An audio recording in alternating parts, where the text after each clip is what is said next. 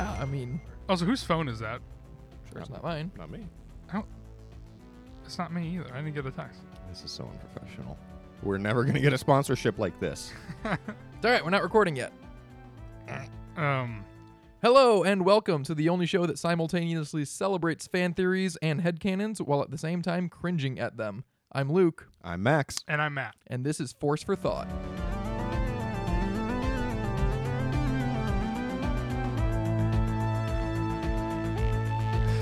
Today we are talking fan theories. These are all the theories that may be true in the Star Wars universe, meaning that while they are not technically canon, they do not contradict canon. So we have the option to add it to our headcanon if we wish. It is not correct or incorrect to do so, but it is a heck of a lot of fun to think about. So I'm just going to get right into it with the first fan theory I wanted to talk about today, and that is Darth Jar Jar. Mm-hmm. What do you guys think of this theory? It's one of the most popular ones by clout, not necessarily by viability, but it's definitely one of the most talked about on the internet. I mean, You've heard it, I'm yes. sure. I mean, actuality. Do you want to give a rundown of what it is, or Yeah. Okay. There are theories that Jar Jar is a secret Sith Lord because he gave emergency powers to Chancellor Palpatine, and there are a few sequences in The Phantom Menace where he is goofing, bumbling around with some battle droids, and they don't kill him miraculously, and there are thoughts that it could be his force abilities that stop them from doing so, but He also does some hand gestures, I believe, in all three movies. he talks with his hands a lot. Yeah, that's definitely a character trait of his. Yeah. He and has kind of yellowish eyes to begin with. He has yellow eyes. Yep. I think it's a fun theory, but I think realistically, right? It's just like Yeah, I mean, realistically, there's no not a chance. No, not a chance. I mean, it's very fun, but I mean, like, he is just a goofy character that I think was meant to be like, this is going to be a lovable character, and then when he's not, I think people are looking into like you said, even he has yellow eyes. Like, just I don't know. I feel like in I would say 99, but realistically, when they start filming in the mid 90s, like 96 or so. But I feel like they were just like, let's just create this fun character, and like Men in Black is coming out. I feel like all these like fun creatures are getting a lot of attention. But yeah, I mean, it was the first CG character, so they had to get weirder than a human with Yeah. it, and they did a great job with that. But I think it's a fun theory. I would like to see I don't know. I almost like, you know how they do, oh my god, I forget what it's called. The MCU cartoon show when it's showing the What if? What if? I would almost like to see a what if version of Star Wars. Not actually, because as I say that, that's kind of it feels like that could cause a lot of kind of hiccups. But I feel like that would be a fun episode to see. Like, can you imagine Jar Jar doing his weird voice and just like, I don't know, throwing around the lights like a Right, cross guard? under a cowl. Yeah. Well, the reason I really wanted to bring it up is not because I believe it or I think it's a good theory per se, but the good it did for the fandom. In 2015, when The Force Awakens came out, the prequels were still hated. I'll always remember that first behind-the-scenes footage that J.J. Abrams showed at San Diego Comic-Con in 2015, because they weren't showing a trailer then. He just showed some behind-the-scenes footage, and it was so aggressively anti-prequel in its nature. It seemed like J.J. Abrams doing an ASMR video of just what fans wanted, like real effects, practical sets. And you know, that The Force Awakens was praised for that and the prequels were hated for it. But then 1 year later, in the spring of 2016, prequel memes started taking off on Reddit, spearheaded by the Darth Jar Jar theory.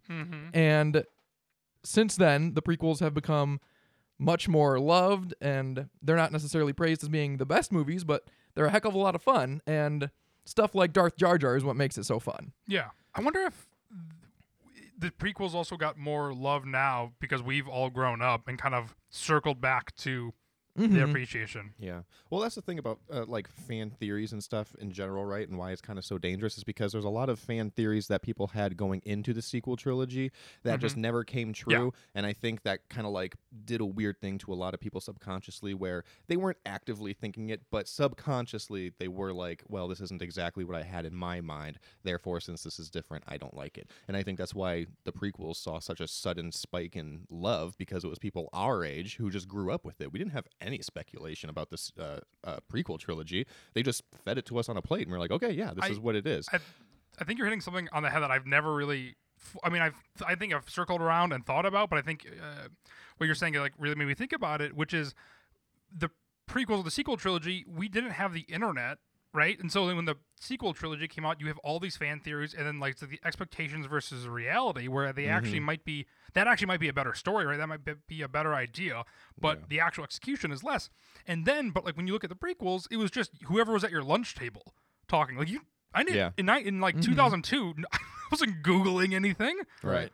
It was just like, my friend Kevin Smith told me this might actually happen because of this stupid book he read. Right. And it's like, that he found the library that it might actually exist. Yeah. And that's why, as fun as fan theories and speculating is, it does come with a required amount of responsibility, because you do have to very actively tell yourself, like, listen, this might not be how it happens. In fact, it's probably not how it happens, but I got to take whatever they give me with an open mind. And that's kind of like the Darth Jar Jar theory, right? Like, don't expect that to happen. I mean, I give that theory like a 0 out of 10 in terms of like how likely it is, but I give it like a 10 out of 10 in how fun that theory is, because there is a lot of evidence and like a lot of the memes and like just the things that they point to as far as like how it could be real. It's fun to think about, and I do like thinking about that. That wasn't me. I don't know who it was. Is it your laptop? Oh, it could be the laptop. Yeah, it probably is. I was like, one thing is different. Yeah. Sorry about that.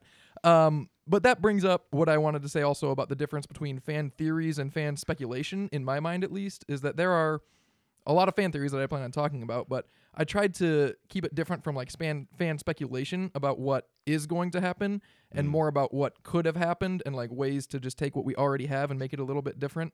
So there are a lot of theories about like what Ezra and Thrawn are going to be doing, or Ahsoka training Luke, but that's more just speculation about the stories we're going to be getting very soon. But like Darth Jar Jar is a way to recontextualize a certain element and think about it differently.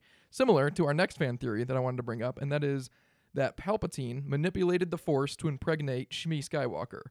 Anakin Skywalker was born without a father. He was conceived by the will of the Force, seemingly, and there are those that believe that Sheev Palpatine manipulated the midichlorians within Shmi Skywalker to produce life. I mean, I could see that happening. I would prefer it not to be real, just because Palpatine and the Skywalker are so intertwined. Do they need to be that much more intertwined? Like, I feel like those events happening simultaneously are just like the great coincidences, right? That those paths cross, versus he had this master plan this entire time and everything had to go exactly step by step according to like this plan to make it work. Like, I just feel like those odds are not very likely, versus he stumbled upon this and, Anakin Skywalker, and then ran with it. I think that is more likely. But that is it's a viable theory. I disagree with your conclusion though, but I agree with just about everything else that you said. I think that because they're so intertwined, that is a good reason for the theory. I think it's a good theory. I like it because of, like you said, like, it's, to me, they are so intertwined. And especially with the sequel trilogy, with Rey being a Palpatine who becomes Skywalker, I feel like that would only make sense to recontextualize that in order to be like, oh, this is why the Palpatines and Skywalkers are so intertwined together. But then does that not make it open up a whole can of worms to be like, Qui-Gon Jinn and Obi-Wan needed to find Anakin on that planet to bring him back to him? And just like well, a that lot. can still be the will of the Force guiding their journey and Anakin's destiny, but it could still be started by Palpatine. I see. Not, I think not only that, but also how many plans did Palpatine have? I don't think that he had one single plan that went absolutely perfect. I think That's he true. had He's a man of 100 contingencies. Exactly. I think he had 100 contingencies. I don't know, but because look at his plan we just talked about. Let's look at his plan in Return of the Jedi, which is for Luke Skywalker to kill him and then become the ultimate Sith. And he does the same thing with Rey. Like, way later. I think he did have one plan. He was that's the that contingency. that was never his plan with Anakin, though. He never tried to get Anakin to kill him. I guess that's interesting. I really like this theory, and I do subscribe to it in my own headcanon. Yeah. I think it makes too much sense for Palpatine's character, for the vagueness of Anakin's immaculate conception. Yeah. I just think it answers a lot of questions, doesn't really bring up any holes for me. I feel like that's something that has to be answered at some point, right?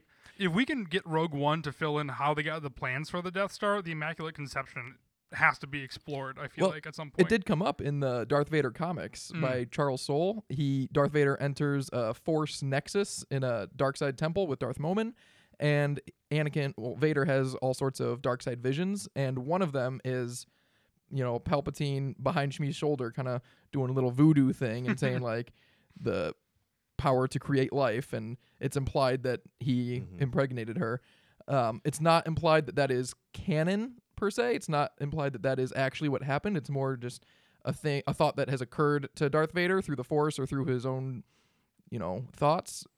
And so I don't think it's really true based on that, but it's also not true based on that. So I still subscribe to it. That's what I was going to say. It definitely has every reason for you to believe it. To me, there's like, other than just like a meta perspective of like, well, they never talked about it, they never confirmed it, so I'm sure that's not the case.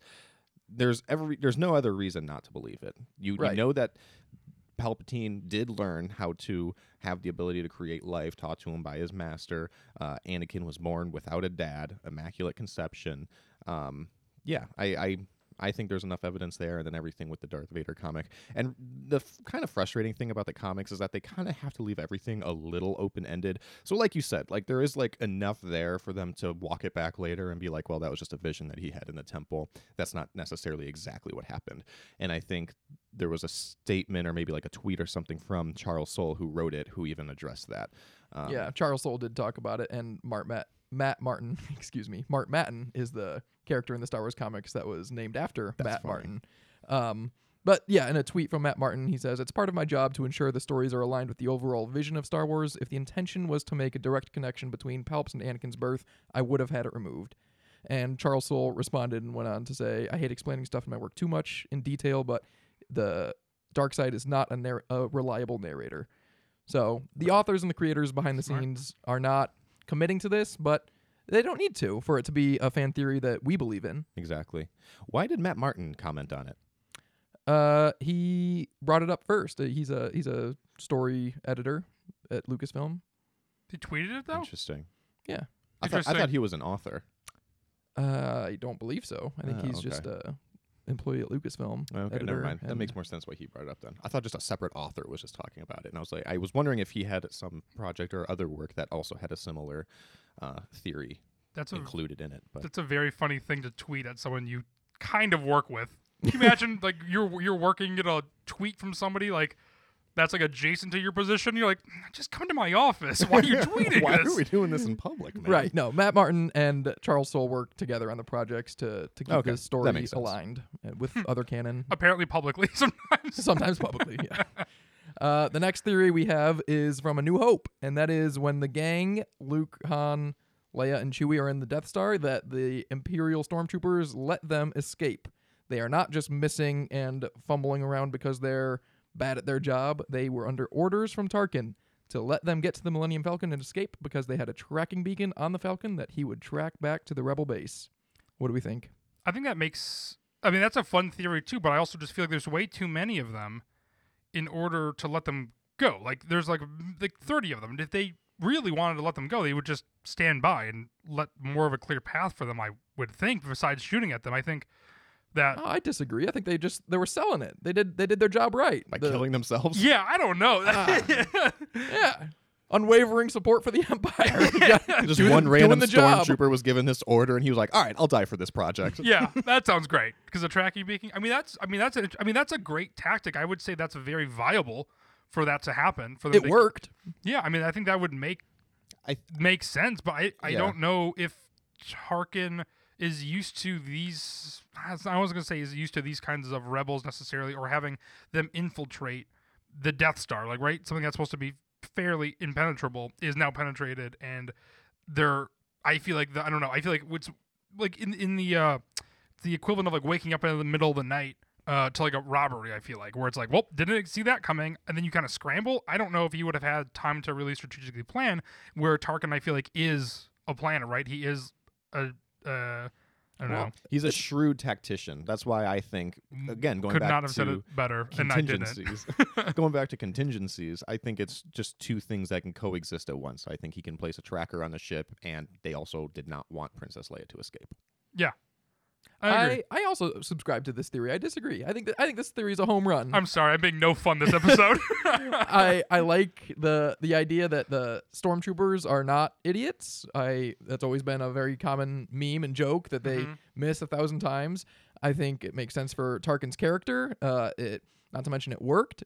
Leia knew that they were tracking them on the Millennium Falcon, and if they didn't make it seem urgent enough, maybe she would have got it removed. You know what? I'm gonna hop on board with you because if you just all right, because if you cleared the hallways, you would know something was up. As the audience, you get that moment when they're walking through the halls and there's no stormtroopers and they just go on the Falcon. They're like, something's weird here. Yeah, Han goes running up, chasing those stormtroopers, and then you come into like 50 of them in a meeting. What do you think they're talking about? There's probably a guy up there with a megaphone saying, "Let them go. Don't hit them." We need another scene from a different perspective of right when Han does that, there's the megaphone goes away. Yeah. I believe it. I like this theory. I get nervous though anytime somebody tries to use like, oh, it explains why the stormtroopers acted in a certain way, because they act like that every single time you see them, and it doesn't make sense that it's like, oh, this is why they were acting goofy in this situation, and why they were being able to die by Ewoks in Return of the Jedi is unexplainable. Well, I guess I'm only talking about A New Hope in this instance, which maybe isn't fair, but Ben Kenobi does talk about how only Imperial troopers are so accurate, and they make quick work of the stormtroopers, the stormtroopers make quick work of the Jawas, and they stage it properly with gaffy sticks. They didn't walk single file, but they tried their best. To explain that, I actually have another fan theory that I think we're going to be getting into here in a second that kind of ties into it. Are you talking about the Boba Fett killed Owen and Beru theory? Yes. All right, that one is in the special editions of the A New Hope that was released in '97. We see Jabba in Mos Eisley has a scene with Han, and Boba Fett is there, off to the side. He has no real impact on the story in that scene, but it puts him in that setting at that time, right after Owen and Beru were killed. And stormtroopers are not known to incinerate and burn down people's houses. Neither are Tusken Raiders. Boba Fett has that moment in Empire Strikes Back where Darth Vader specifically says no disintegrations. So it makes sense that if Boba's there, he's chasing bounties, he incinerates Owen and Beru. What do you guys think? I have never thought about that, and I love that theory. I'm going to fully go on board with that. Yeah? I think that's You're on? rad. Yeah, I think that makes a lot of sense. I do. And I think that's also, there's a lot of stuff that happens in the comics too that I think kind of helps corroborate it, because right after the events of A New Hope, Darth Vader does go to Boba Fett to try to figure out who this Luke Skywalker person is, and he tracks him back down to Tatooine, and a bunch of stuff happens. But it's consistent with this theory, and I think that makes sense. I don't think it would be Imperial stormtroopers who would go there, say, hey, we're looking for these droids. We know you had them here. Where are they? And then they say, oh, we don't know. They left. And then they just immediately burn them. No, I think Imperial stormtroopers would take them into custody. They would interrogate them, right? We saw the interrogations droids. I mean, we know they have the ability to do that kind of stuff. So, no, I'm like, that's not what Imperial stormtroopers would do. Boba Fett really likes his flamethrower. And if this was Boba Boba Fett, then it would have been Boba Fett who was tracking them. It would have been Boba Fett who found the Jawas, who then killed them as well, and that's why the blast points are so precise, not because it was stormtroopers, but because it was Boba Fett. But there were too many tracks. That's the thing, is that they didn't walk single file to hide their tracks, so we know there was multiple people. And, he could have walked back and forth. Is there not a world where Boba Fett, yes, is a bounty hunter that goes by himself, but he's also clearly, in this moment, kind of under Vader's command as well. So is there not a world where Boba Fett is leading a charge along with stormtroopers? Yeah, I think that makes sense. Right? That's interesting. And it's not like, again, going back to Uncle Owen and Beru, it's not like they were going to interrogate them. I think we just talked about that, but it clearly wasn't that kind of situation. That was not an option, right? It was just kind of going, looking, destroying. Well, it was not Luke Skywalker. That does play into the original creation of Boba Fett. He was originally supposed to be an Imperial elite stormtrooper who was then redesigned shortly after his concept art. So I wouldn't be surprised if they kind of recontextualized that and said, at some points he really is an elite stormtrooper. Yeah. I like it. Yes, and it also adds a little bit more to Cad Bane's meaning at the end of Book of Boba Fett, where he talks about Boba Fett being how did he describe him? He calls him a murderer. A stone cold killer, I think. A stone cold killer who works for the Empire. Yeah. I mean, yeah, it's kind of spot on. I mean, that's not really an insult. He's just kind of stating a fact. But it happens in this way of he says it in such a way that bounty hunters look down on you for working with the Empire. And Boba Fett really doesn't work with the Empire that often in canon that we know of. I can't think of too many instances when he's not just chasing bounties. Yeah, and in Empire it was a bunch of other bounty hunters that were also doing it. I was gonna say, what is Vanguard getting? Yeah, what kind of flack is he getting? That doesn't seem par from the course for bounty hunters at all to be occasionally taking bounties for the Empire. But if he's leading a group of stormtroopers to track down these people at the behest of Vader, yeah, that's a more hands-on, you're working with the Empire type of way. That's interesting. I always think of bounty hunters kind of operating in their own underworld kind of thing because of that line in Empire when the bounty hunters appear and the Imperials are they're disgusted. They're like, bounty hunters, we don't need their scum here. So I don't think bounty hunters work with the Empire too much. No, I mean, they think did so. in that scene. And I it don't was, think they do at all, basically. Yeah, I think that's why it's such a rarity. And then I think also, And why Cad Bane was so disgusted that someone would be willing to do it. yeah, I okay, think so. I misunderstood you. I thought you were saying that wouldn't be uncommon. Okay, but yeah, no, I agree. All right, this next theory is the only one on my list that I had actually never heard of before when I was doing research for this week, and so I'm curious if you guys have heard it, but it's probably my favorite theory I have prepared today, and that is Admiral Ozzel is a rebel spy. Just to catch you guys up, Admiral Ozzel is the Imperial in the beginning of Empire Strikes Back when the Imperial probe droid finds the shield generator on Hoth, and Vader says, "That's them, let's go." And he says, "Oh, my lord, there's so many searching the galaxy. We can't just listen to this one." And then Vader says, "No, that's them, we're going." And then they arrive, and he comes out of hyperspace too close to the planet and alerts the rebels. And Vader says he is as clumsy as he is stupid. And he's an Imperial admiral. He's probably not clumsy and stupid. I think that Admiral Ozzel being a rebel spy, trying to keep them away from the rebels and then alerting them when he couldn't any longer, I think that is a slam dunk of a theory, and I'm 100% on board. And it's coming around just as the rebels destroyed the Death Star. I mean, I'm sure there was probably a turning point in the war, and it was blowing up the Death Star, where maybe either people who are already within the Empire started to have doubts and are starting to kind of have backup plans, so to speak, or rebels are starting to make their way higher up into the Empire. So yeah, I think it's I think it's that one. I'd be surprised if believable. Admiral Ozzel was a true blood Imperial before A New Hope and then he turned. I think it's more like a Lonnie from Andor, where he was groomed for years and years until he reached admiralship. And Why don't you think he could be a turncoat? because as an admiral, that's just too high in the ranks to not have to go from. I mean, I guess maybe at the time of A New Hope, he was a captain or a general or something lower, but I think that would be too severe of a turn. But like I said, it came right after the destruction of the Death Star. There absolutely could have been higher ups in the Empire that are like, "Hey, I'm all for the Empire, but that was messed up." Or I'm sorry, the destruction of Alderaan.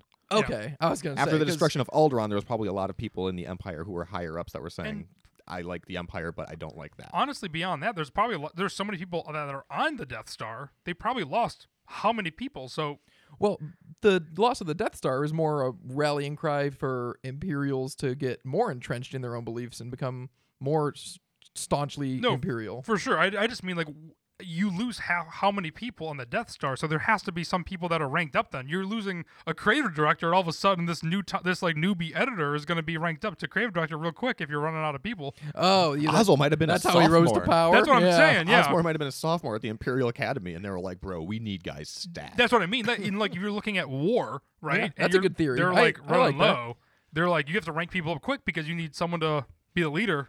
But I guess either way, we're kind of splitting hairs over how Admiral Ozzel became a rebel spy, but I think we're all in agreement that we think Admiral Ozzel was a rebel spy in Empire. Yes, absolutely could have happened. This is probably, of the fan theories that we're talking about, it might be like the least flashy, the least sexy, but I think it is definitely the most plausible. I agree. Yes. I think it's like a puzzle piece that fits just perfectly into an does. already perfect story of Empire. I think the other thing, though, is something that they say in Andor is they become fat and lazy. And I think that is something else with the Empire, though, is that he could be stupid, right? I mean, he could be very complacent and lazy and thinking he's on the winning side. And so it's like, let's not go and do more work for nothing potentially as well. I do think I think it's a high possibility that he's a spy. But fat and lazy doesn't explain going against Darth Vader. I think true. true Imperials, when they talk to Darth Vader and they say, "Oh, there's a system, there's Hoth, let's go for it," no one's going to say, "Oh, no, let's not do that." I think every single person, when you talk to Vader, is a yes man. They say, "All right, let's go." I know, Absolutely. but then you're putting that on the line. If you're actually a rebel spy and be like, no. And then all of a sudden, That's true. That is a risky move. You and know then that's your end game. Exactly. That's your end game. If you're that, he's an Imperial Admiral. He's living every single day like it's his last. He knows. I'm sure he's done a million things leading up to that point, all of which could have killed him. Or Oh my not, gosh, unless he's a Ozzel new is recruit. He's a legend. Well, yeah. What an absolute hero. Yeah. He knew this was the last move. He knew it was the last move when telling Vader not to go, and then he showed up too close, which he did get killed after that. But no matter how you spin it. yeah, no matter how you spin it. And Ozzel. it gave them just enough see the time movie. to be able to escape. Admiral Ozzel. From? Dark Horse. From Echo Base, my next I was trying theory. to lead you Okay. into it. I was going to go, all right, we can talk about that one. That's another theory that isn't so much recontextualizing a story element like that, but it's just nice to think about. And that is that Rex, who we know was involved with the Rebel Alliance to a great degree, he named the base on Hoth Echo Base after his friend Echo. So I got a question because I was trying to think about this, and I was like, Echo, and I was like, well, I mean, that's just like common like military terms, like that's just like the Alpha, alphanumeric Bravo, alphabet. Charlie, Delta. But then I was like, do they ever use any of those other letters in Star Wars? Have you ever heard Alpha, Bravo, Charlie, Delta in any Star Wars? No, they Oh, have boy, to use that something. is quite a question. I am sure. I am too, You're but I'm putting me like on trying the to think spot. of it. I'm trying to think of other clones because I feel like they say it in the Clone Wars. I can't picture it though. Well, they do say. Do they not say Charlie? I don't know what you're talking about. Damn This it. is from Clone Wars? I thought I don't know so. my military lingo as I'm well. trying to It's place been it. years Clearly, since I I don't played Call of either. Duty. The thing that's frustrating is I bet if we go back and watch like a couple episodes of Clone Wars, we'll find like 10 instances of it. Yeah, But I know. it's hard to place, isn't it? But I feel like I've heard the Bad Batch say those words, maybe. But I don't think in the movies. Maybe you just heard him say Echo a whole bunch. Maybe. Well, either way, I think this theory doesn't get blown out of the water if they did use that the military alphanumeric very frequently. I mean, I Who's to feel say like that? No, I just think it would solidify it. I think if you never heard them use the alphanumeric alphabet and then suddenly have an Echo base, I would be like, okay, yeah, that's named after Echo. I Well, don't either know if way, it what is, do you though. think? Do you think it is right now? With what we do know? Based on what we do know, I feel like we're missing one important element, and that is Echo's fate. I feel like it'll determine That's how true. the next season of Bad Batch ends, because the next season of Bad Batch is supposed to be the series finale, if I recall correctly. Yep, only 3 So we'll seasons. see what Echo's fate is. I think if Echo dies in Rex's arm, then I'll say, yep, I'm 100% on board. Well, there's a lot of time between season 3 of the Bad Batch, assuming it takes place around the same era, maybe 1 or 2 years later after season 2 at most. There's still a solid 10, 15 years until Empire Strikes Back, and we know Echo is not with Rex in Rebels. I think it's sad to think about, but if this theory is true, which I believe it is, then that implies Echo is dead at this time. Yeah, I think Echo will die for sure. In Bad Batch? Or, yeah, that's too bad. Yeah. Yeah. I think I I'm agree. I think they all will die, honestly. Not a theory, but I was just thinking about how do you feel about the fact if they recreate Tech or anybody else that has fallen as well for them to kind of hunt them down as well? Because I feel like if you recreate a clone, I think that would be a kind of messed up story. Oh, man, like actually just clone another Person to person be like to Tech, be Tech? but then I hadn't thought about to that. be the opposite. Why can't they do that? They do have his body. That's what I'm saying. I mean, even if they didn't, they have the Kaminoans and they have the genetic template. Why Yep. can't they make another Clone Force 99? Well, I feel like, that'd be a pretty brutal season. I don't think they'd go that dark, but if every member starts dying a little bit by little bit, they just keep ranking up and almost like the villainous version of the Bad Batch. Yeah, that'd be interesting. Coming up with that on the fly. But in an ironic twist, the Bad Batch is actually good guys, so they call the bad guys the Good Batch. Well, that's the spinoff. That's why it's only 3 seasons. Oh, that's The so Good fun. Batch starts. All right, next theory is that Palpatine drained Padme's life force to save Vader at the end of Revenge of the Sith. It's so far canon, heavily implied, basically said that Padme died of sadness. That's kind of lame. This makes it a little it wasn't cooler. sadness. It was for reasons we don't understand. That's right. For reasons we cannot According explain, we're according losing to her. a medical droid, right, who is programmed to know everything about medicine to be able to treat any sort of situation, and this medical droid is saying, for reasons we can't explain, how can you not explain this? That's I because the know. medical droid messed up and accidentally. Cut an artery when she wasn't looking. For reasons we do not know, the body's gone. I question the integrity of these medical droids. I rewatched the birth scene today, and the medical droid that is delivering Padme's babies is just sitting there saying, "Ooba, ooba." Like, excuse me? Like, get it? Like, talk to Padme. Deliver the baby. Like, I've had a baby, and they do more than that. I won't get into it, but that just seemed a little weak. When you were having your child, I also had a couple children myself. No one ever said Uba. Maybe that is what we're missing. Well, maybe, but our wives survived, so I'm not risking it. The next time I have a child, I will be whispering in her ear Uba, and we will see what happens. You're 2 for 2. Don't do it. Your wife is going to hate that. Yeah. No, I think it's a very good theory. I like it a lot, and I do subscribe to it. I do not subscribe to this one. I think it stretches Really? the limits. I don't on think we've agreed on Palpatine's- any of these yet. Serious?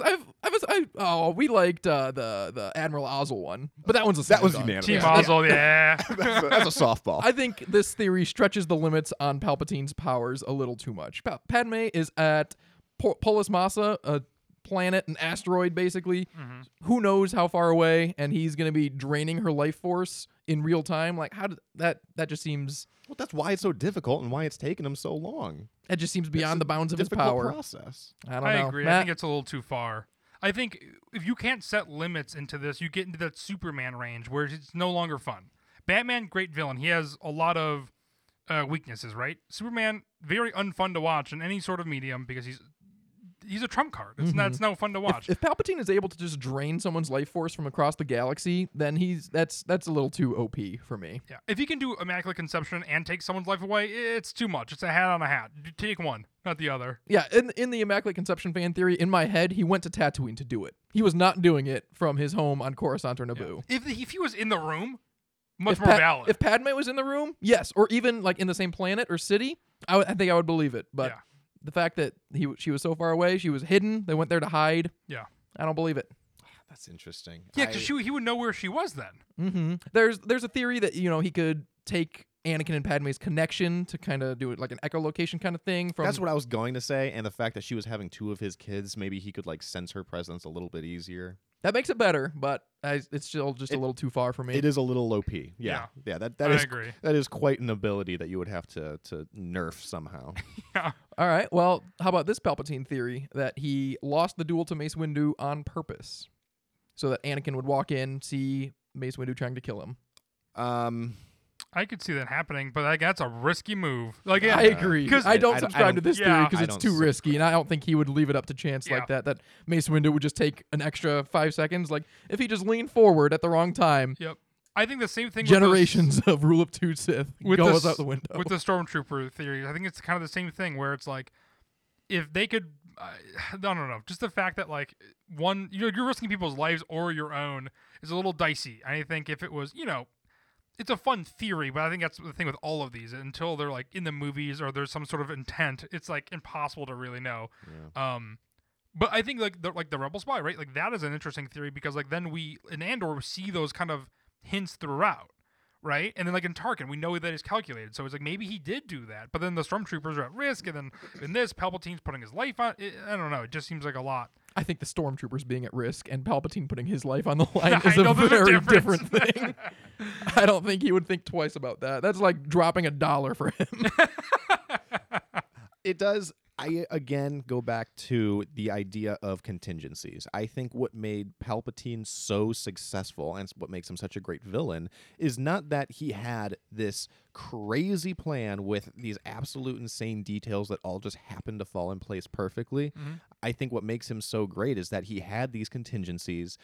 He was a planner. He had multiple plans for no matter what happened, and no matter what happened, he always knew how to twist it to his benefit. I think that's the story of Palpatine. I don't think there was one grand plan that he just knocked out of the park. Oh, absolutely. Yeah. I mean, we know he had at least 66 plans for the clones alone. Yeah. Probably more. We don't know what any of those other 65 were. No. Yeah. They were pretty low. Actually, better well- benefits, better meals. Those were like 2 right there. If the final order was Exegol, then that means that there were at least 67. So, Yeah, that's true. And he had the First Order before then, too. oh, the first order. Oh my gosh, I never even made that connection before. The First Order and the Final Order? Do you think the first order came from Palpatine, and that's why they're called the First Order?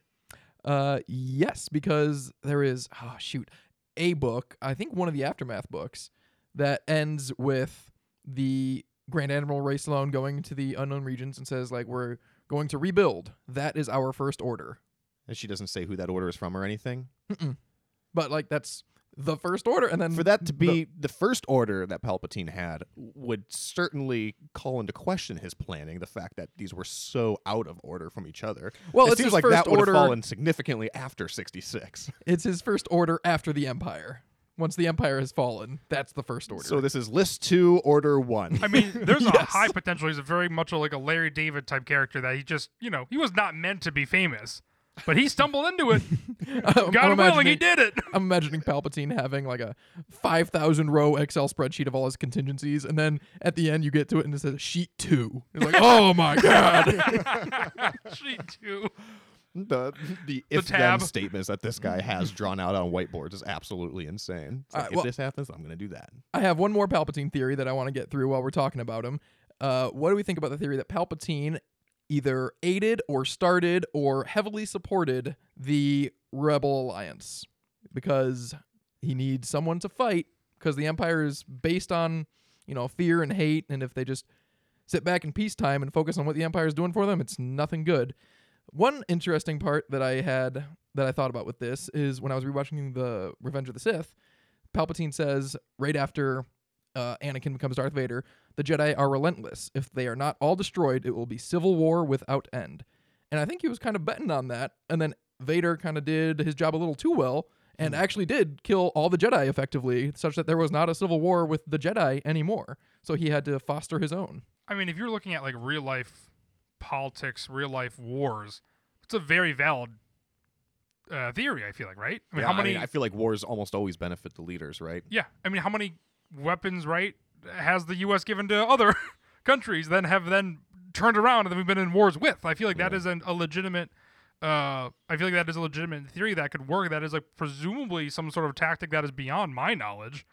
Yeah, the way I'm framing it, and kind of the way I saw it framed on the internet when I was looking at this theory is, he aided or controlled the rebellion to a degree, which to a Aided, degree sure. it could mean Definitely anything. not out of his control, I think. If he did do something to start it, like maybe he tried to plant like a couple terrorist attacks or something for him Yes. to blame somebody on. Well, I was going to say that it didn't get out of his control, but he had the power to destroy the rebellion and chose not to, but he kept them along longer than he needed to. And then it gets too big because the good in the galaxy. I could see that happening.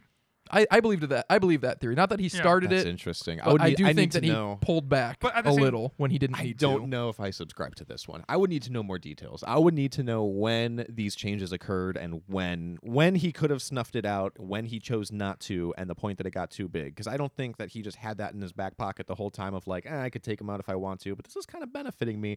And then all of a sudden the Death Star blows up, and he's like, whoa, wait a minute. What's going on here?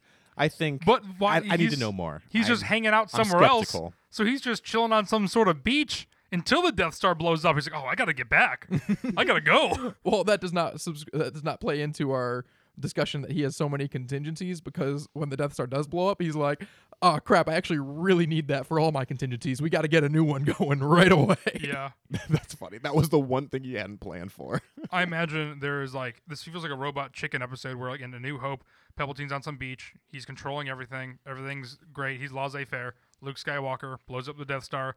Then he's like, I have to leave. I'm so far away. So in Empire, he's on the ship. That's why he's only a hologram. And then finally, in return, he's there. He's like, "Fuck, made it. All right, gotta get my robes on.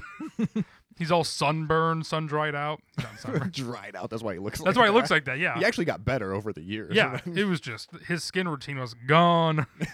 He was listening to Ben Kenobi's skincare products.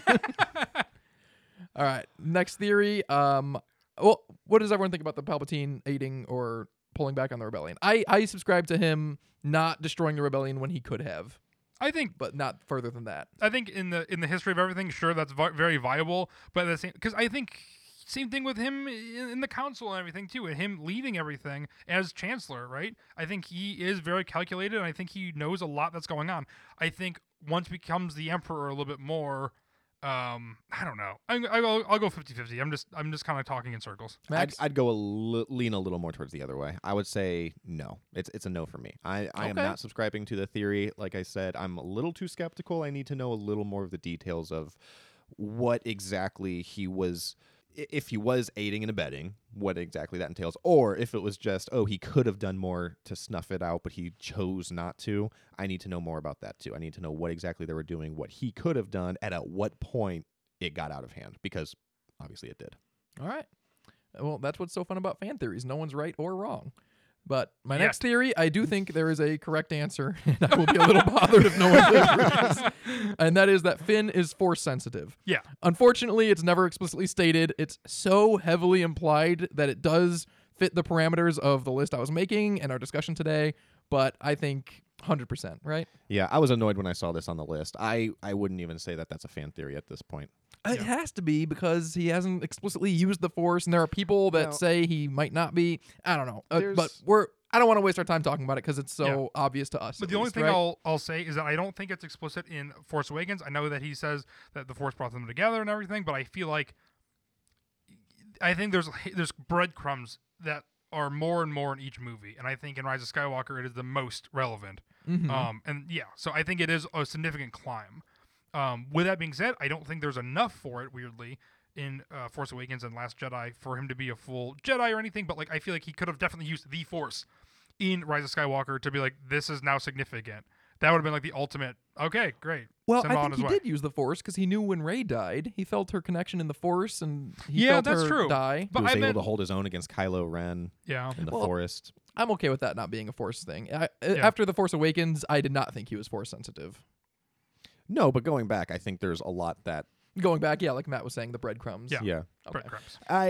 There's multiple lines in the Rise of Skywalker about it where they're falling into the quicksand, whatever that stuff was, and he was Yeah. like, "Ray, there's something I need to tell you, Ray," and then he falls down, and then he doesn't say, and then later they bring it up multiple times Yeah. what you were gonna The say, feeling. and then he doesn't say what it was.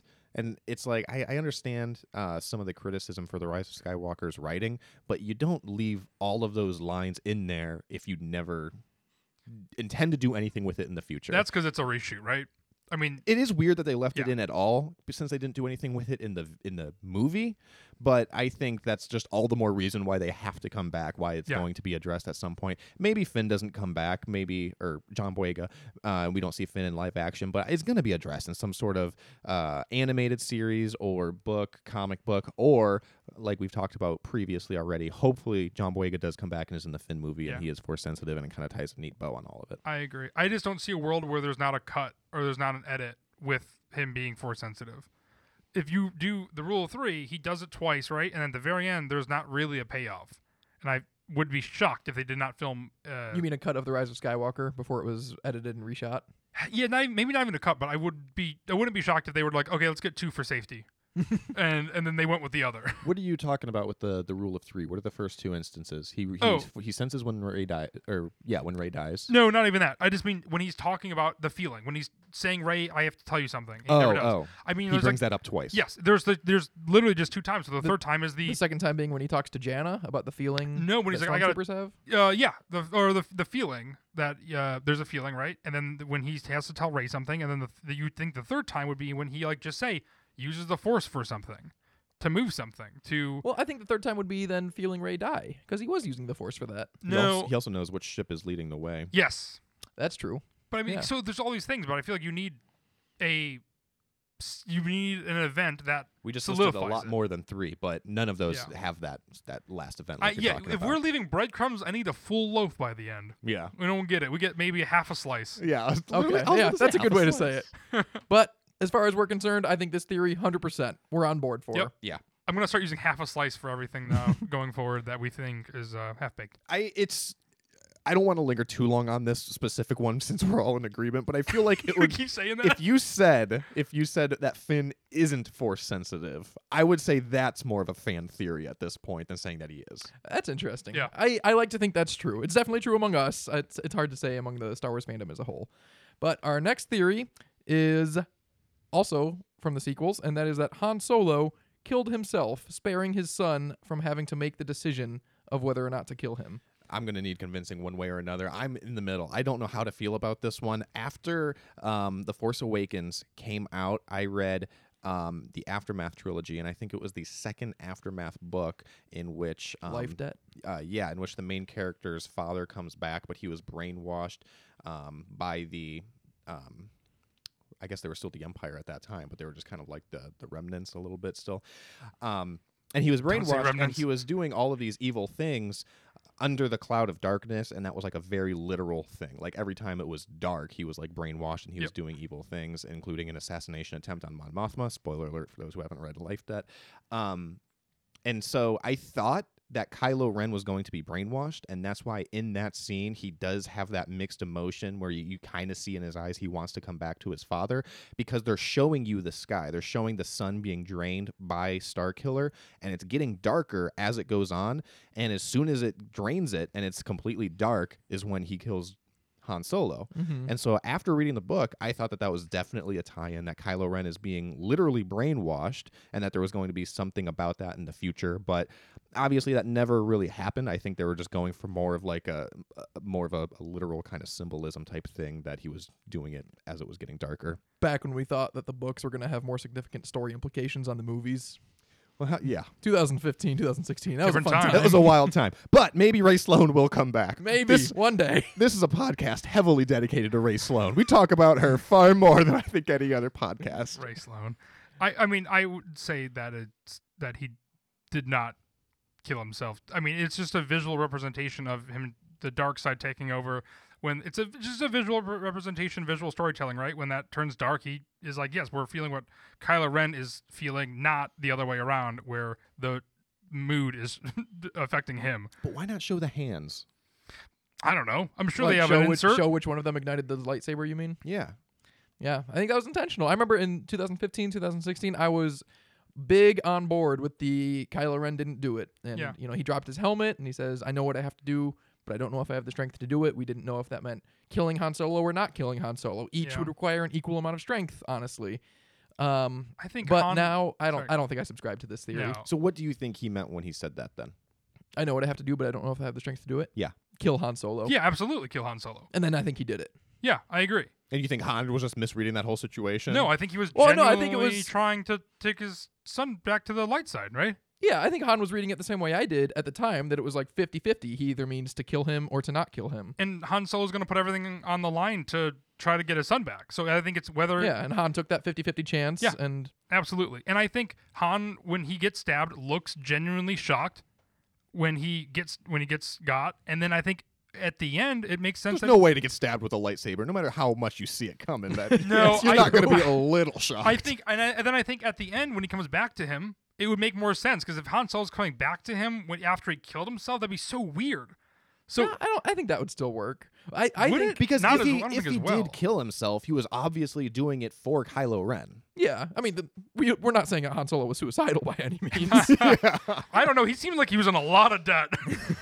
Clearly, things went a little downhill for him after the events of Return of the Jedi. Yeah. I think the line in The Last Jedi when Kylo Ren says, I killed Han Solo, and Snoke says, and look at you, the deed split your spirit to the bone. I think that was genuine I from agree. Kylo Ren, and that he did kill Han Solo. But But what does Snoke know? Snoke is a terrible narrator for these types of things Well, it because was he Kylo also that said that. What did he say? Say it again. Kylo Ren said, I killed Han Solo, and then Snoke says, and now look at you, the Well, deed split your I spirit think to the if- Well, bone. Kylo Ren's going to say that either way. I know, but I believe him. He's not going to say, I was going to kill him. I swear I was going to kill I him, know, but yeah, he killed I himself. do no, think he I would've feel said like it. I feel like if the Sith is an unreliable narrator, which is what you said earlier in this episode, Yep. if two Sith are talking, it cancels out. Double negative. So it it's- has to be true. so it's gonna be So it's true. It has to be true. The math of Star Wars. No, I think Kylo Ren said what he said one way or another. He was going to say that no matter what, and you can't trust anything that Snoke says because clearly his insight is a little flawed because he thought that Kylo Ren was going to kill Rey when he killed Snoke. So you can't. I can't put too much. I'm not stock putting into any. that. I'm not putting any stock into what Snoke said. It was just the way that Kylo Ren said it, which Adam Driver's performance. It convinced me. I believe him. Yeah, I agree. I think the most convincing thing that I've heard is when Matt talked about him coming back in Rise of Skywalker. Yeah. I think Oh, that that makes was- the most sense. I think if you kill yourself and then you're like, hey, kid, remember me? That's like just like emotional torture. Yeah. Like you killed yourself in I front of me agree. and now you're coming back again. I agree. He doesn't come back. He's not a Force ghost. He comes back. It's a memory of Kylo Ren. Correct. He doesn't come back. He's not a... Yes. No, and then also going back to him killing himself, it wouldn't make any sense. So if he just willingly is like, yes, I'm going to do this for you so you can go on being bad, I think No, the theory is that he killed himself So Kylo doesn't have to because do it. he knew that Yeah. Kylo wouldn't turn to the light, but if Kylo Ren voluntarily killed Han Solo, he would have been past the point of no return. So he knew, I can't get him back, but I don't want him to be completely evil, so I have to do this for him. Is the theory. I know, it just doesn't make any sense to me. It makes sense to me. That makes perfect sense. Ugh. Yeah, But I'm still mixed I on it. understand the theory. I just don't subscribe to I it. understand it. I just think it's dumb. Dumb. That's Yeah, a strong word. it's This is very one of the, I think this is one of the best theories we're talking about tonight. Oh, get out of here. Because it's a thing with no it's a lose-lose for Han Solo. Han Solo goes out there and he knows he's not going to be able to, embrace Kylo Ren and bring him home. Yeah. It makes that scene so much better. And From the moment he also goes doesn't out, want Kylo Ren to kill him, because if he knows if Kylo Ren kills him, he's truly evil. So he does the only thing he can to save him down the line, which is kill himself. Which is why, because the other thing that no one has said yet that I think about too with this theory is that in the next movie, The Last Jedi, he has the exact same beat with his mom when he's about to blow up the command ship in the beginning of the movie, and he hesitates again and he still can't do it, and then the other TIE fighters come in and blow it up for him. If he was able to kill Han Solo, why wasn't he able to kill his mom? because that's interesting. because it broke him in half. He already killed the first parent. Can he kill the last? Because he's bumming. Yeah, not even because it literally broke him in two. It split his spirit to the bone. Yeah. Yeah. So literally, he's like, "Can I actually do this again?" Oh man, now It you're sounds both like making I'm- great points. Now I'm in the middle. What, Luke? I Get am back in the over middle. here. It sounds like I'm advocating for it. I like the theory a lot. I am very split on it. I am in the middle. I still don't know if I subscribe to it. You but just lack conviction. You want me to hop onto that side for you? No, Yes. no. someone needs to pull me one way I or don't another. think and Kylo I Ren have killed yet to him. be. I think Han Luke, did it. Luke. Kylo Ren dropped his helmet. He said, "Dad." He was back. I don't think he was killing Until Han in that moment. that visual representation when you know he's changing. Luke, the visual we're never representation agreeing on is that anything. when Get you, back over here. What do you do? This the is visual the time. representation is when you know that Han is dying. You don't know what Kylo Ren's thinking from the visuals. You just know Yes, that you it's do. Han Solo's last moment. Well, it's Han Solo's last moment as soon as he steps over an endless pit. Yeah. All I'm that's the saying dead though is giveaway. the Emperor came back. Han's coming back. I think that is one of my favorite. That probably is my favorite Han Solo moment. Probably my favorite Harrison Ford performance in Star Wars is when he steps out onto the catwalk and says Ben. Like that was just such a gut punching It is. performance, and the fact that they named him Ben and we didn't know that yet. I love that scene. Yeah. I remember seeing that in theaters, and the collective audience all had the same reaction of like, oh.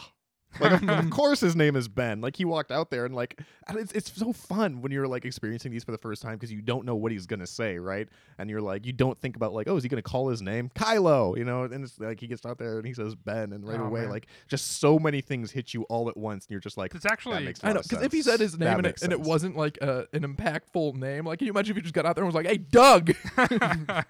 That's actually so much Hey, more Wedge! And people are confused. It's a common name in this galaxy. That's kind of heartbreaking after Kenobi as well. I guess I haven't connected those two.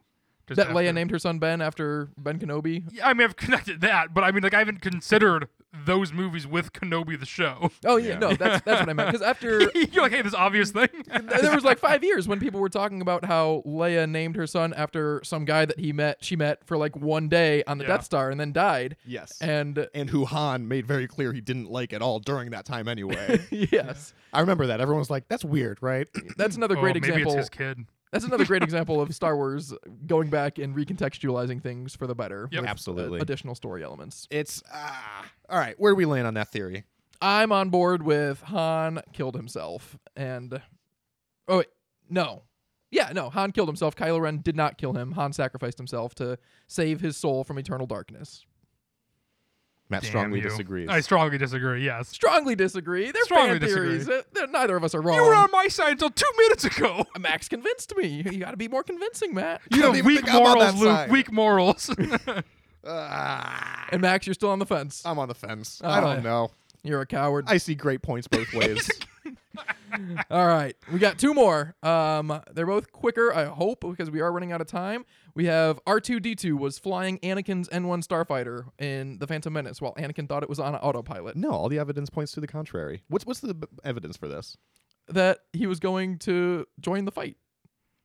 No. But he knew he was on autopilot, and then he tells R2 to take the controls off, and then he starts navigating. Like, how would he know he's on autopilot 1 minute and then the next realize that it's not? And then we I also think R2 flashed something incorrectly on the screen that said autopilot while he was flying. And then once he knew Anakin was on board with the plan to go join the fight, R2 was like, okay, I got him here. If that is true, then the whole pod race scene is more null and void than anything, because the only reason we see that is for him to understand he's a great pilot. not only for the rest of the series, but for that ending. Yeah, I would say I strongly disagree with this one. Same. Why would he fly into the Trade Federation ship? Think of that from R2's perspective, right? R2 flies in there. He's like, I know exactly what I'm doing. And then he just like skids to a stop. And R2's just like, all right, give me a minute, kid. Hold on. Meanwhile, Anakin's flipping toggles in the cockpit. And he's like, all right, here we go. We're good now. We're good. I guess I didn't rewatch the scene in preparation for this episode. Anakin is actively trying to get it off autopilot, and he like figures it out after a while. Are you sure you're not thinking of the scene where he's trying to figure out how to shoot the droidicas? It's taking him directly. No, because it's taking him directly to the fight. Yeah, the autopilot, the R2, or the autopilot is taking him directly to the fight. Anakin says something about autopilot in that scene. Mm-hmm. I'm pretty sure. He says it's on autopilot, but I mean, what does he know? And It then could have been controls R2. back. Also, it gets into the nitty gritty of what is the difference between autopilot and a droid pilot. Yeah. All I'm saying is we're going to That's be talking interesting. about this with R5. I strongly disagree. I don't think Really? I thought this was a fun theory that was, non-consequential, kind of inoffensive. Here's the thing about fan theories, right? Some are good and some are bad. You have to have. No, I'm not saying that to be Okay. I'm not saying that to be condescending. I'm not. You have to take them both. You have to hear you have to hear bad fan theories so that when you hear a good one, you're like, oh, I'm kind of convinced actually. That's why I included Because the Darth thing- Jar Jar theory. No, the Darth Jar Jar one's interesting because to me that actually has some sort of evidence backing it up, no matter how stretched it is. This one, I don't see any reason. I don't see any reason for the story, for any of the character development, like Matt said. Like, Well, it's not a character or story-driven theory. It's just kind of a fun, inconsequential thing that Anakin thought it was on autopilot, and R2's sitting in the back, gritting his teeth, going like, that does not make don't sense know, from it's on R2's autopilot. perspective. When he flies into the Trade Federation ship, comes to a skidding stop, and then Anakin has to reboot the whole thing, and secretly it's R2 being like, I don't know what happened. Hold on, I got to do a hard reset. I think you're misremembering The Phantom Menace. What is this hard stop and Anakin reboots it? I don't think that happens. When he comes to a skidding stop in the middle of the Trade Federation ship. Matt, Yeah, he goes straight into it. he goes straight into it. Does he stop when he gets there? Yeah, because everyone's surrounding him, correct? Yeah. Yeah. Am I misremembering this? No, because I'm having the same, unless there's like Is this a Mandela. another, yeah, I was about to say, this is a Berenstein Bears type situation now. Are you going to pull up the scene? Yeah. Are you good with dead air while we fact check and edit it out? You say I lack conviction. I'm gonna double down on my conviction right now, and it's either going to really back me up or it's going to make me look terrible. That's I'm true, gonna 'cause say if he came the to a scene- skidding stop in the Trade Federation ship. If it goes like that, I will be 100% on your side with this fan theory. I feel like we're skipping over the fact that it makes no sense to see the pod racing scene to know he's a good flyer. Correct. The whole point was that he's a very capable pilot. Although I'm not there's saying another fan theory that it was Qui-Gon Jinn that was. Oh my god. that was pod racing. Yeah. helping. I have heard that fan theory. I don't as see well. what the pod racing has to do with this. I mean, either way, Anakin still does the flying in the Battle of Naboo, but R2 is the one that flies him there instead of the autopilot. Because the whole point is to establish Here's that the he's scene. he's a capable pilot. Oh, is this what scene you were talking about? Yeah, he's when he comes flying to a- into the Trade Federation ship. There he is. He's coming to a comes to a skidding to a sitting stop. stop. There So he you think is. that's R2 in the back right now is being like, oh crap, I don't know what just happened. No, Hold this on. is well over Anakin took it off autopilot. Anakin flew in there. Oh my gosh, you're saying just the part that's on autopilot. Yes. It was R2, not. Yeah, the part that Anakin says it's on autopilot until he takes it off autopilot. Okay, I completely misunderstood this whole prompt. All right, so you think it was just R2 that took him to the fight instead of some programming? Yeah, like you said, we're just really splitting hairs over I what's was considered autopilot. I was trying to say it's an inconsequential, inoffensive, kind of fun theory that doesn't really matter. Yeah. I see I now was- why that's yeah, so I was- I see why you are talking about pod racing Yes, too. I was Yes, conf- Anakin did the flying and all the Okay, heroics. okay. Yeah, because Matt and I thought you were taking that whole third We're act like- away from Anakin Skywalker. Yeah. We're like, no. All right, I will try to speak more clearly in the future. No, Well, Matt, where do you land on the theory now that we know? I don't give a shit. I don't care. It's too inconsequential. it's fun. R2 was helping. He said, "Anakin, we gotta go." Oh my All right, I'll believe it. I'll buy onto it. Sure, Why I'll not? hop on board with They you. don't. They I have don't no all convictions. have to be the difference between Kylo Ren's entire character arc. Yeah, sorry. We should have started with fluff. Fan theories are fun theories sometimes. It's no Ozzel. I'll say that. Yeah. It's no Ozzel. That's fine. All right, last one I have for discussion. Force for thought, we'll be making C-3PO's Team Ozzel t-shirts yes. for our merch store real quick. Ozzel gang. last theory. C-3PO's memory restoration at the end of The Rise of Skywalker was comprehensive. R2 restored his memory from before the mind wipe at the end of Revenge of the Sith. So C-3PO remembers Anakin and Padme's wedding, Shmi Skywalker and Cliegg Lars, the Fall of the Jedi, all of it. How does he do it though? Because he says that R2's memory banks are reliably, or what does he say? Like historically unreliable or something, infamously unreliable. Something that made you think that it was in the Rise of R2 Skywalker. Yeah, because he says something to that effect in the Force Awakens when they're waiting for him to wake up and show the rest of the map to Luke. No, he says something about it in the Rise of Skywalker as well. Something about R2's, I forget the words that he uses, but memory banks are notoriously unreliable. That sucker can fly, though. I'm gonna tell you. Something like that. He didn't even do good flying. He just flew up. Oh my god. Yeah. So I don't know. So the impression that I got was that he was restoring them from his memory databanks. From R2's memory databanks? Yeah, and R2's was also wiped after Revenge of the Sith. So no, it was not. What? No, Bail Organa says have the protocol droid's memory wiped. R2 retains his memories. He does not say that. He says have the droid's memory wiped. Max, I don't want to have to pull up another quote from the movie live. He says that? He says the protocol droid? Mm-hmm. I'm doing it. I'm looking it up. I was right about the first one. I'm okay being wrong about this one. I'm 100%. If that's the case, I need to know this right now because I was under the impression my whole life that, hold on, so how does that make sense? R2 remembers Obi-Wan. R2 remembers Yoda. Oh, yeah. What? I would love right now if you just like I'm trying to started think of a hating reason. Star Wars. I'm trying to think of a reason. Star Wars is ruined. Disney just ruined Star Wars. I'm trying to think of a reason as to why that can't be. Because it's also such an easy write-off for George Lucas to be like, oh, and Bail Organa will tell him to wipe their memories. That way I don't have to worry about continuity errors. But George Lucas took the time to be like, no, R2 can remember all this. 3PO can't. Because... Why wouldn't R2 just say this stuff to 3PO and then be like, hey, 3PO, Max, this guy? You are literally 15 years late to this conversation. Blow my mind, Luke. Blow my mind. Do you remember at the end when that scene when Bail Organa says have the protocol droid's memory wiped and then it does a circle wipe where the screen closes in and it focuses and it closes in on C-3PO alone while he does like a fake surprised look? Yes. Confirmed. Because he's about to get his memory wiped. He says protocol droid? He does say protocol droid, yeah. What? Why did R2 just not tell C-3PO so much of the stuff that happened? You gonna rewatch all these movies now with a different context? I mean, I'm gonna refer you to 1,000 different message boards from the last 15 years. But back to back to what we're talking about. That leaves the door open to R2 restoring that memory wipe as well as the one in the Rise of Skywalker. Well, then why? Back to my point though, when I said why wouldn't he just tell him this stuff earlier? Like why would he do it here and not at any point sooner? Well, I think that's the know. goal, right? Is that he is unreliable. Because the rebels wanted C-3PO's memory wiped. The war was over when he restored his memory. And so it was no longer a security threat.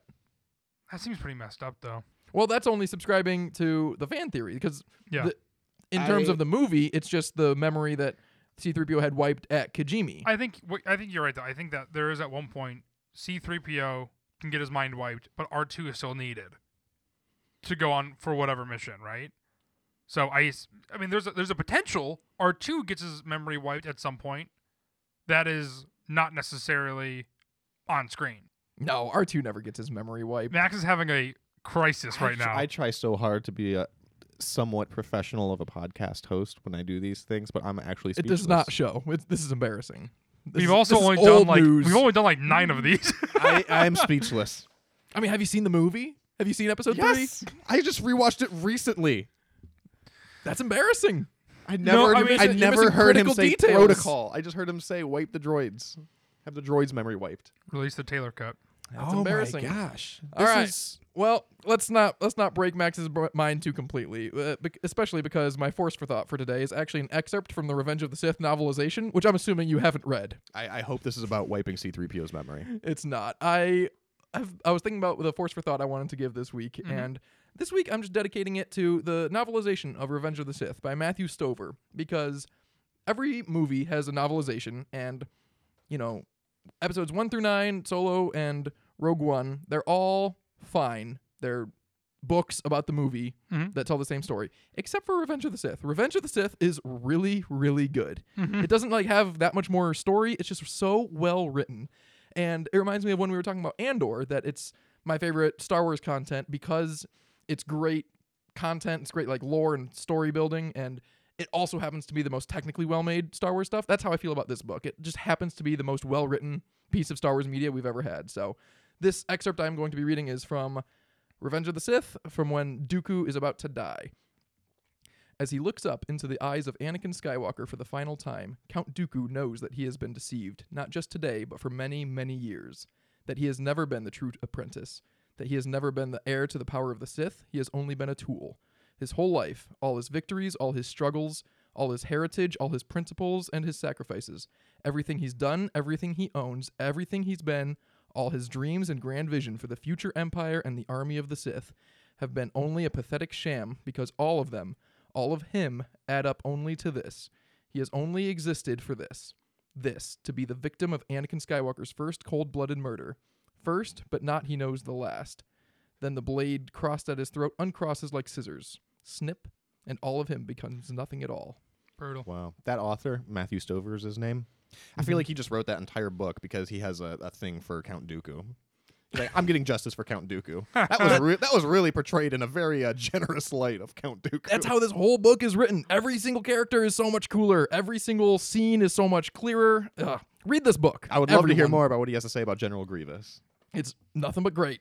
Interesting. I have very recently actually seen multiple people talk about the Revenge of the Sith novelization online when people are looking for book recommendations. I'm not surprised. It is a really, really good book, and people just don't give it any attention because they already know the story, but it's just such a fantastically written book. But let us know what you think about our fan theories. Thanks for listening. If you have any fan theories that we didn't talk about, if you think we didn't defend one or defended one too much, let us know in the comments, and we'll see you next week. People are going to be commenting, get over Ozzel. Never You gonna can find us on the Force for Thought across the socials, YouTube, Twitter, TikTok. We just started releasing some videos. We think they're kind of funny, so go ahead and check them out. You can also find me on Twitter at MaxterJedi. I'm kind of over my Twitter. I've been handling the Force for Thought TikTok, so check there. You know what? We're all collectively content. Force for Thought. I feel like we agree the same way about this. Yes. Check us out at Force for Thought. You can reach all of us there. Yes, exactly. Yeah, if anyone were to ever reach out to us on Force for Thought, I would immediately text Max and Matt, so you'll get us all. Exactly. And I'll be disliking your mean comments. See you, Sammy.